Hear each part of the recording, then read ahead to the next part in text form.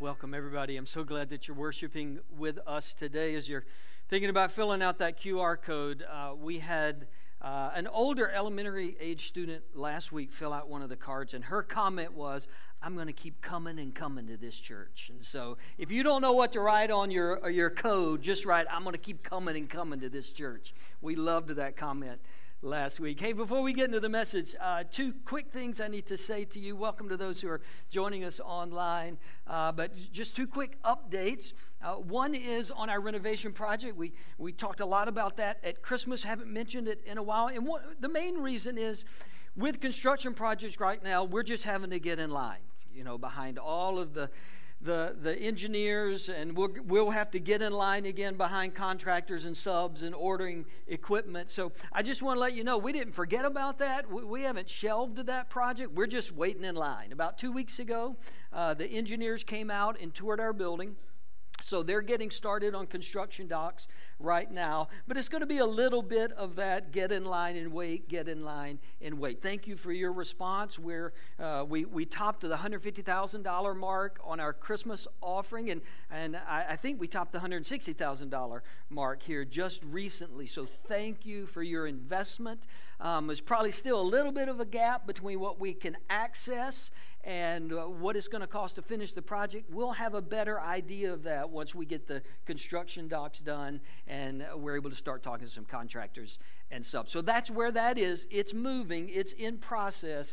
We're just kind of in line and taking steps along the way. Second thing I want to mention, next Sunday night, 5 o'clock, really important evening for our church.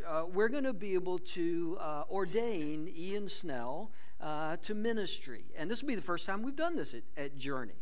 But ordination, and I'll explain this more next Sunday night, but it's a setting apart of someone that we've been able to watch, and we believe God is calling that person into full-time ministry and service for the Lord, and that we have seen the gifts and the spiritual maturity necessary for that calling. And so next Sunday night as a church, we're going to pray around Ian. We're going to celebrate him. I'll walk us through kind of the details of what does this mean? What are we doing here? And I want to invite you to come back as his church. Certainly want the students to be here who are a part of his ministry, the families that are a part of his ministry. But we're ordaining Ian as a church. The elders and our whole church, we're saying we believe God has his hands on this young man and is going to use him into the future. So you are all invited next Sunday night, 5 o'clock, be a very special evening for our church and certainly for Ian and Lily. Okay, we're talking about comebacks, and we all have to make comebacks. Maybe you like sarcastic comebacks. That's not the comeback we're talking about. We're talking about facing a difficult time, a struggle, a challenge, and then having to get on the other side of that. And what does that look like? Ian mentioned we kind of kicked it off last week by saying Jesus had the comeback of all comebacks, right? He comes back from the grave. He conquers our biggest challenge. Ultimately, our eternal challenge is that we're separated from God by our sin. Jesus conquers that. Right? He makes it possible for us to be forgiven, to have heaven as our eternal home and life to the fullest in this earthly home. He has already conquered the greatest challenge that you and I will ever face. At the same time, he doesn't just conquer that one eternal challenge and then walk away and leave us to deal with all the rest. Like the power that brings Jesus back from the resurrection is at work in us. He gives us strength and hope and ability to come back from the struggles that you and I face. And he knows that we're going to face them.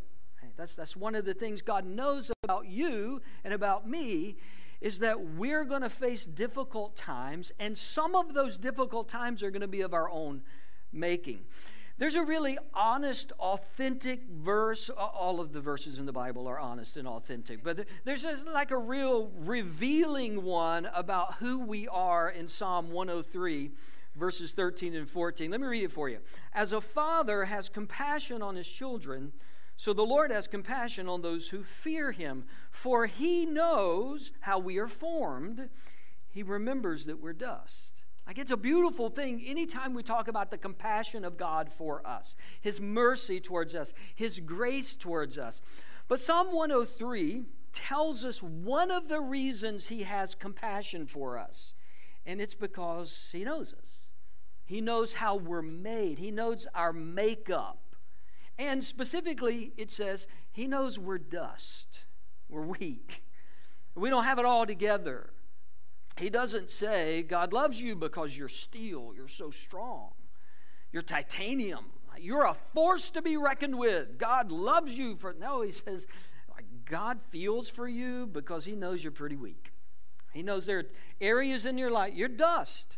Your makeup is dust, and God knows that about us, and his compassion moves towards us, especially when that dustiness shows up in us, when that weakness shows up in us, when that lack of strength shows up in us. He's compassionate.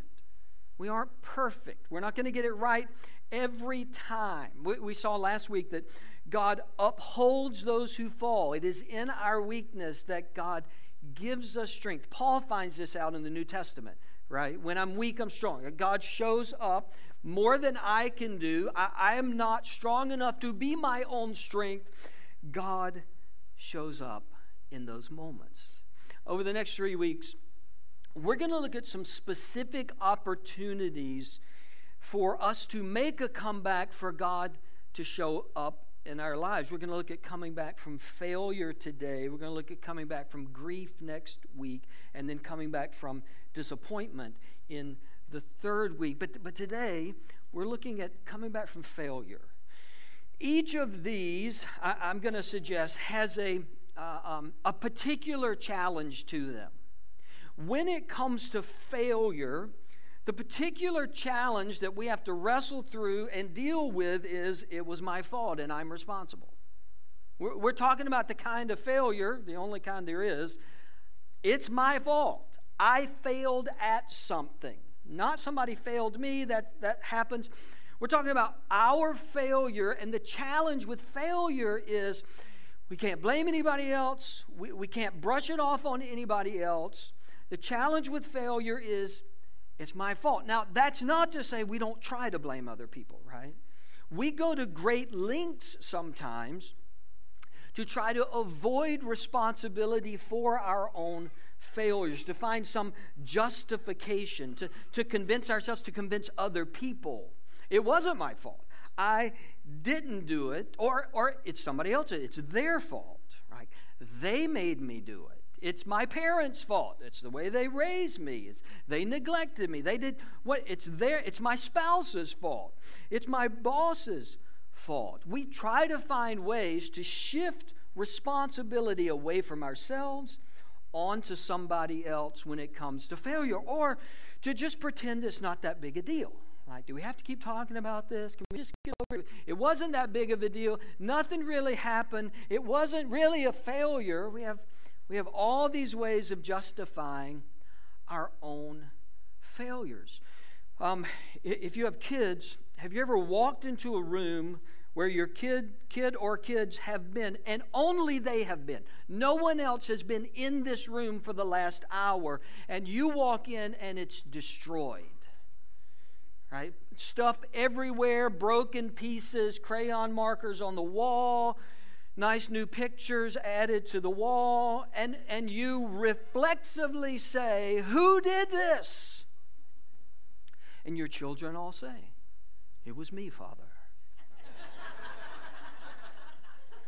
I am disappointed in myself for what I have done, the mess I have made. Can you ever forgive me?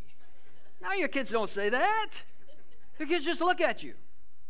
And they go, as if to say, "Father, I have no idea who did this. I was just noticing it myself. Who could have done this? Maybe we put our heads together, we can figure this out." Our kids don't admit things. Even when you call them, even if you watch them, even if you have a video monitor in the room and you know it's them, they're not confessing. It's like they're training for the mafia or something. They're not going to squeal on anybody. Now, our kids are that way. When it comes to responsibility for failures, we're sometimes that way. Like, I don't know who did this. It's not my fault. I don't know what happened. It's really their fault. They started it. Like, we're all big 6-year-olds when it comes to failure. Well, they started it. Right? If they hadn't said what they said, then I wouldn't have said what I said. If they hadn't done what they did, then I would not have felt it necessary to do what I did. All of these ways to take blame and responsibility for our failure and shift it somewhere, anywhere else but with me. Here's the thing.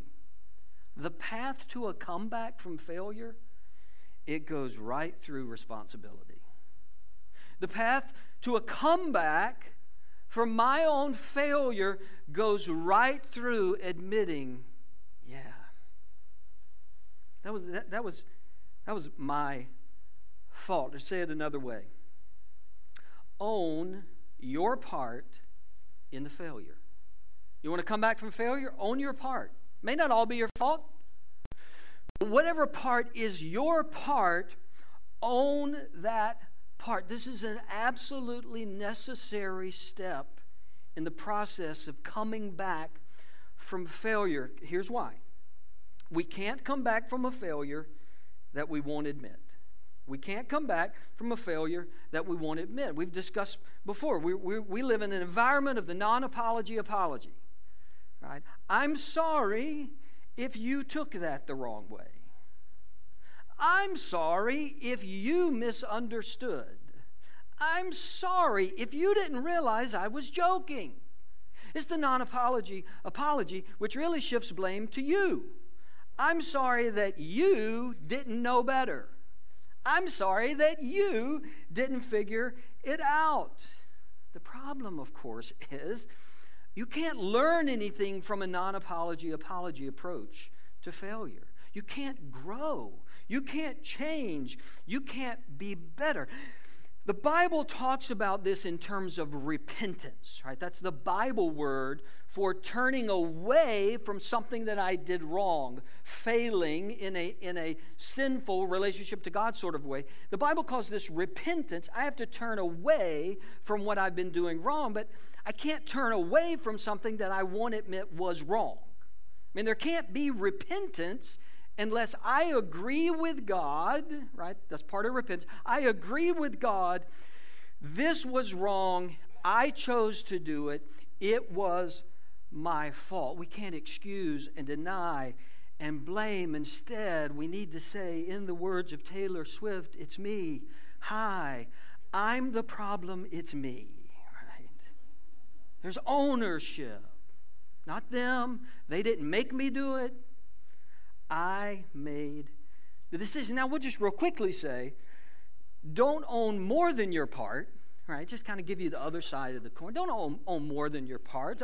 A lot of us, we certainly, probably most of us, we try to excuse and deny, at least at first. But some of us, like really guilty conscious, those among us, we take blame for everything that's happened. Now, everything may not be your fault. You don't have to own everybody else's part in it, but you and I have to be very specific about our part in it.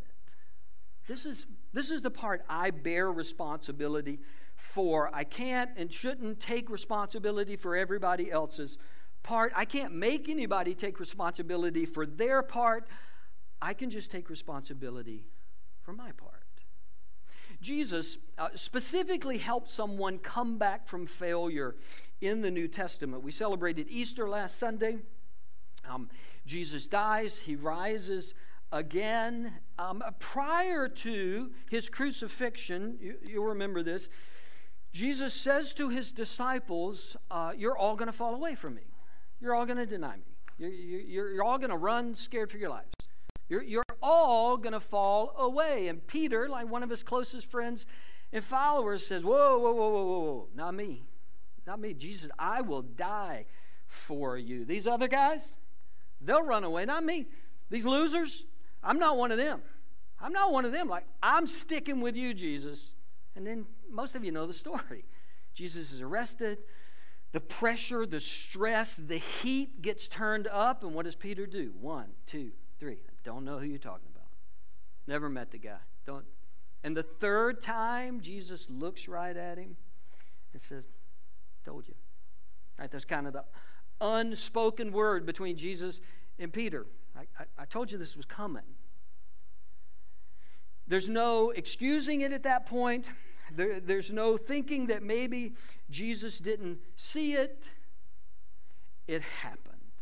And it's probably happened for all of us. It's probably happened for all of us. If you're very old at all, it's happened to me. The thing that I said I wouldn't do, I did.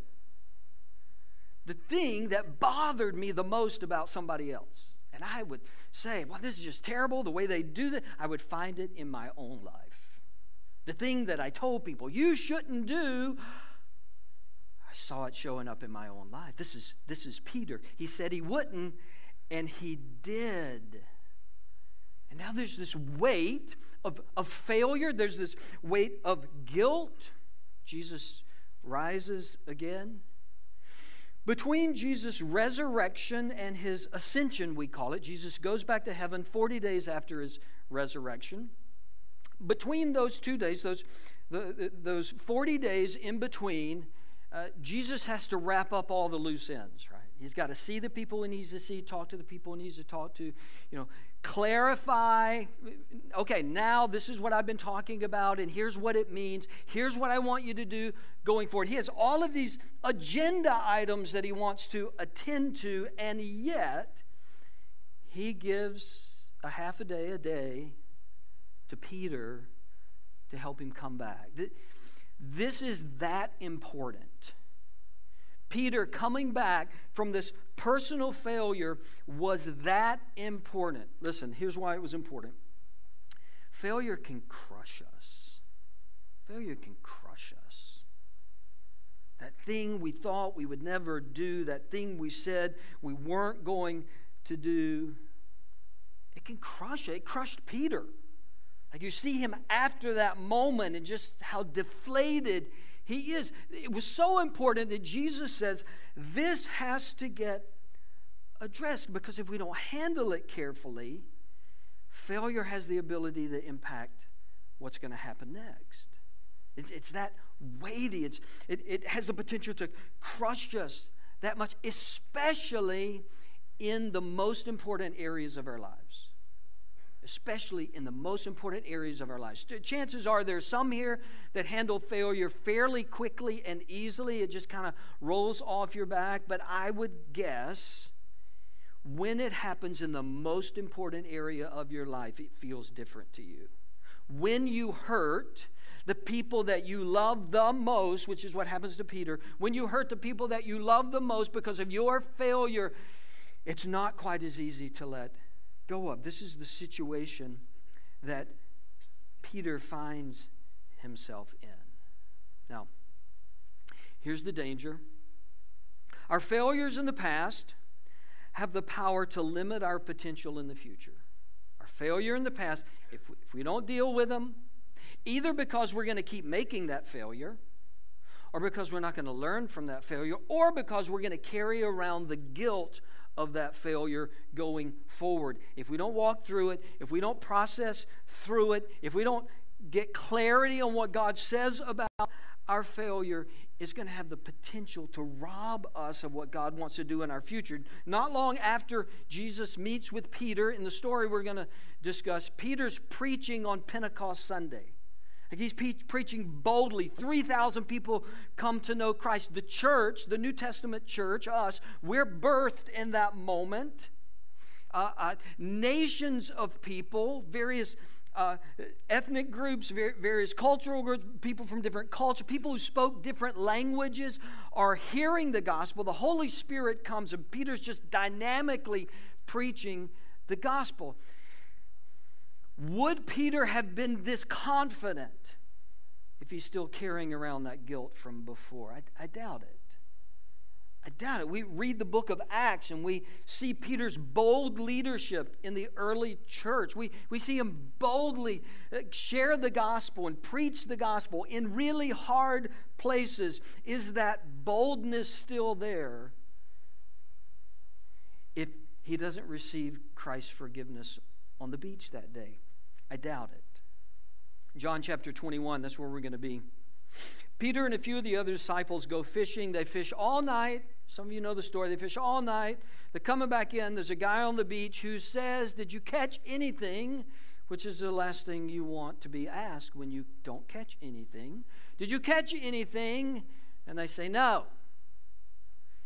And the guy says, "Well, throw the net on the other side of the boat." And they throw the net on the other side of the boat, and there's so many fish they can't get them all in. And that's when they realize it's Jesus on the beach. And Peter jumps out of the boat and swims to shore to Jesus. And here's where the story picks up.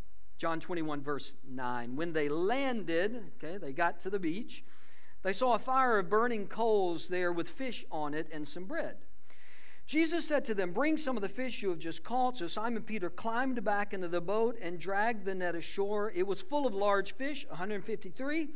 But even with so many, the net was not torn. Jesus said to them, "Come and have breakfast," right? Get you a Messiah that cooks you breakfast, right? Isn't that awesome? Like they show up hungry, and Jesus has the fire already going. So many things I love about this moment. One is that Jesus is still caring for the needs of the people that he loves. He's still seeing what they need, and he's stepping into that need. Even for Peter, Jesus still enjoys a good meal with his friends. I just love this part of Jesus. And the fact that Jesus was patient in addressing Peter's failure. He was patient. This is not the first time Jesus has appeared to the disciples. He appears in an upper room. Maybe you remember that. This is when Thomas put his hand on Jesus, and Jesus said, "Look here, come and touch. I'm real." Thomas had kind of questioned things. And so he's already appeared to the disciples, and Jesus didn't rush right in to address this failure. Right? Jesus didn't show up the first time and say, "Peter, I need to talk to you about something." That's a pretty good lesson if you're dealing with people who have failure in their life. Maybe driving right in there is not the right approach. I get it. You can't delay forever. That's a mistake as well. But Jesus is giving this some time. Jesus realized Peter's tired. Peter's hungry. Now let's eat first, and then we'll pull over to the side, and he and I will have a conversation about what's going on in Peter's life. And yet the conversation needed to happen.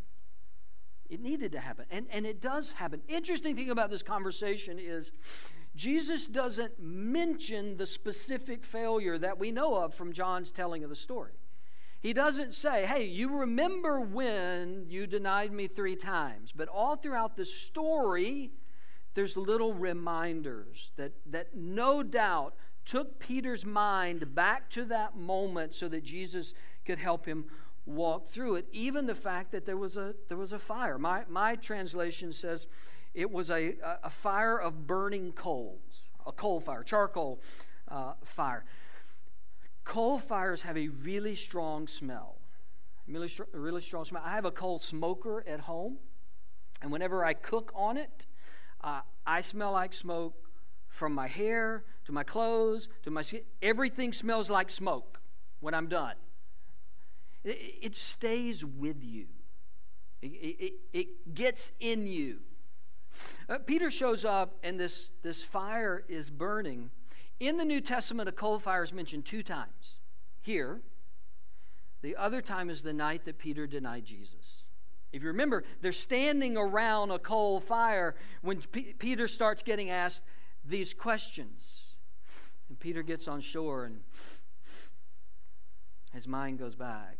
Why do I think that? Our sense of smell is the strongest trigger for memories of all of our senses. This has been studied. The sense of smell is a stronger trigger of memories than pictures are, than visuals are. They think that's because the place where the sense of smell gets processed in our brain is the same place that our emotions and memories get processed. They're all right in there together, which is why you can smell something and it reminds you of your grandmother's house, or your childhood home, or the school you went to in elementary school. Right? Good smell, bad smell, neutral smell. Smells have this way of triggering memories Peter shows up. 2 times a coal fire is mentioned. One when he denied Jesus, and one when he shows up on the shore. And that gets triggered, right? His mind goes back to that night. Here's the truth about failure. When it comes to failure, we must go back before we can go forward. We got to go back before we can go forward. We can't dismiss it. Sometimes we want to do that. Can we just not bring that up again? Can we just not think about that again? And yeah, we shouldn't think about it on and on and on forever, but if we've never revisited, if never been there, if we've never worked through it, we got to go back. And Jesus takes Peter back, not just with the fire, but in the story, Jesus asked Peter the same question 3 times, once for each of his denials. Here's how it happens. Verse 15, when they had finished eating, Jesus said to Simon Peter, "Simon, son of John, do you love me more than these?" "Yes, Lord," he said. "You know that I love you." Jesus said, "Feed my lambs." Again, Jesus said, "Simon, son of John, do you love me?" He answered, "Yes, Lord, you know that I love you." Jesus said, "Take care of my sheep." The 3rd time he said to him, "Simon, son of John, do you love me?" Peter was hurt because Jesus asked him the 3rd time, "Do you love me?" He said, "Lord, you know all things. You know that I love you." Jesus said, "Feed my sheep." Let's go back 3 times. Do you love me? Do you love me? Let's walk through it. Jesus, I think, is moving Peter from denial to love. Let's go back, but let's not stay back. Right? Let's revisit. This is not a way to make Peter feel guilty. This is a way to move Peter forward. Right? The conviction of God, this is a word that we use, is different from guilt in that guilt is just shame. It's just making me feel terrible for what happened. Conviction is God saying, look, let's go back, let's learn some things, and then let's move forward. Conviction is always wanting to point us forward. So failure is an opportunity to change and grow. It's an opportunity, yes, to revisit a hard moment, but from that hard moment to learn some things. What am I going to do different next time? How am I going to be different next time? What are the habits and patterns that need to change before next time? Are there some relationships that I need to change before next time? What do I need to stop doing? What do I need to start doing? Let's revisit it, not to feel guilt and shame. Let's revisit it so that we can grow. Like, no one wants to fail. None of us. No one wants to fail, but when we do, Jesus offers an opportunity to grow. Even in Jesus' question, he's sort of taking Peter back. Do you love me more than these? Remember what happened earlier? Peter said, "Oh, I'm better than these suckers. Like, they're sorry. They're terrible. You know, I am more committed to you. I'll die for you, Jesus." And Jesus just said, "So, you still mean that? You still think that's kind of what you ought to do? Do you love me more than these?" And notice Peter doesn't say, "Oh, I love you more than these." He just says, "Yes, I love you. You know that I love you." There is, in his reflection on that failure, there was this sense of humility that begins to grow in Peter. You look at this conversation. It's not the arrogant Peter, "I'm better than everybody else. I'm more committed than everybody else." It's Peter who has walked through failure and has come out on the other side with a more humble perspective of himself and of the world around him. Failure humbles us and can give us wisdom and maturity. It humbles us. Sometimes in the worst of ways. Sometimes in ways we don't want to be humbled, but maybe we needed to be humbled. And we see this Peter product on the other side of his failure who's much more humble than he was that night. He's gained some wisdom. He's gained some clarity. He's gained some maturity. Also, the comeback from failure, if we're willing to walk through it, if we're willing to let Jesus deal with it in our hearts, the comeback from failure gives us the chance for a fresh start. Gives us a chance for a fresh start. We can't change the past. We can't undo the past as much as we would like to. We can't make that go away, but we can start again. We can have a fresh beginning. In this story, there are echoes of the beginning of Jesus' relationship to Peter. Jesus giving them this miraculous catch of fish. Not the first time that happened. You remember the other time that happened? The day that Peter became a follower of Jesus. Like the first time Peter surrendered to follow Jesus, exact same miracle. They're out in the water, they catch nothing. Jesus, who they didn't really know, is on the beach and says, throw your net on the other side. They pull in a huge catch of fish. And it's like Jesus is rewinding the tape, saying, hey, let's go back to the beginning. Let's go back to who we were at the beginning. Jesus calls Peter not Peter in this interaction. John says he calls him Simon, son of John, which is his original name. If you know the progression, Jesus changes Peter's name to Peter. And there's reasons for that. Jesus doesn't use his changed name. He uses the name that he used when he first met him. Again, as if to say, we can start again. We can have a fresh beginning. At one point in this conversation, Jesus even says to Peter in verse 19, follow me. Follow me. Where does that come from?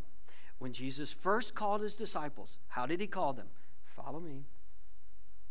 There is these echoes of the beginnings of their relationship, the beginnings of Peter's commitment to Jesus. And it's Jesus' way of saying, hey, let's start again. We can't start over. Like, we can't make the failure go away. We're not pretending it didn't happen, but we can start again. We can start from here. We can move forward from here. We can be forgiven. We can let go of that. We don't have to carry the guilt and shame. We can start again from here. Let's start again. One last thing. Once you've worked through the failure, focus on the future. Once you've worked through the failure, focus on the future. We don't go back to the failure to stay there. We let God teach us what he needs to teach us. We let failure humble us in the way that we need to be humble. We learn, we grow, we change, we mature. But in Jesus' conversation, he doesn't just keep alluding to the past. He says, okay, go feed my sheep now. Okay, feed my lambs. Take care of my sheep. In other words, Peter, there's so much more for you in the future. Like, I have so much more for you to do. I'm calling you forward. We're not just going to look back. We're going to deal with that. We're going to own that. We're going to work through it. We're going to learn from it. We're going to mature and be humbled by it. But ultimately, Peter, this is so you have a future. This is so you can be who I've called you to be in the future. Jesus is still that way with us. Jesus is still that way. What do you need to come back from? What is the failure in your life that you need to come back from? Later on in this conversation, Peter would say, hey, what about John? Right. And Peter goes, Jesus says, don't worry about John. I'm talking to you. And as we're coming to a close here, the band's going to come back out and sing over. So we're coming to a close. Don't ask about anybody else. Don't think about anybody else. Anybody else's failure. How anybody has failed you. That's real. That's real. That's not where we are today. Just what about you? Not John. Not them. Not those. Just what about you? What is that thing that the guilt, it's in the back of your mind, you've been carrying it around, and Jesus is saying, come on, hand it over to me. Let's start again. Can't change it. There may still be consequences because of it. It's still going to be there. But you can start again. You can start again.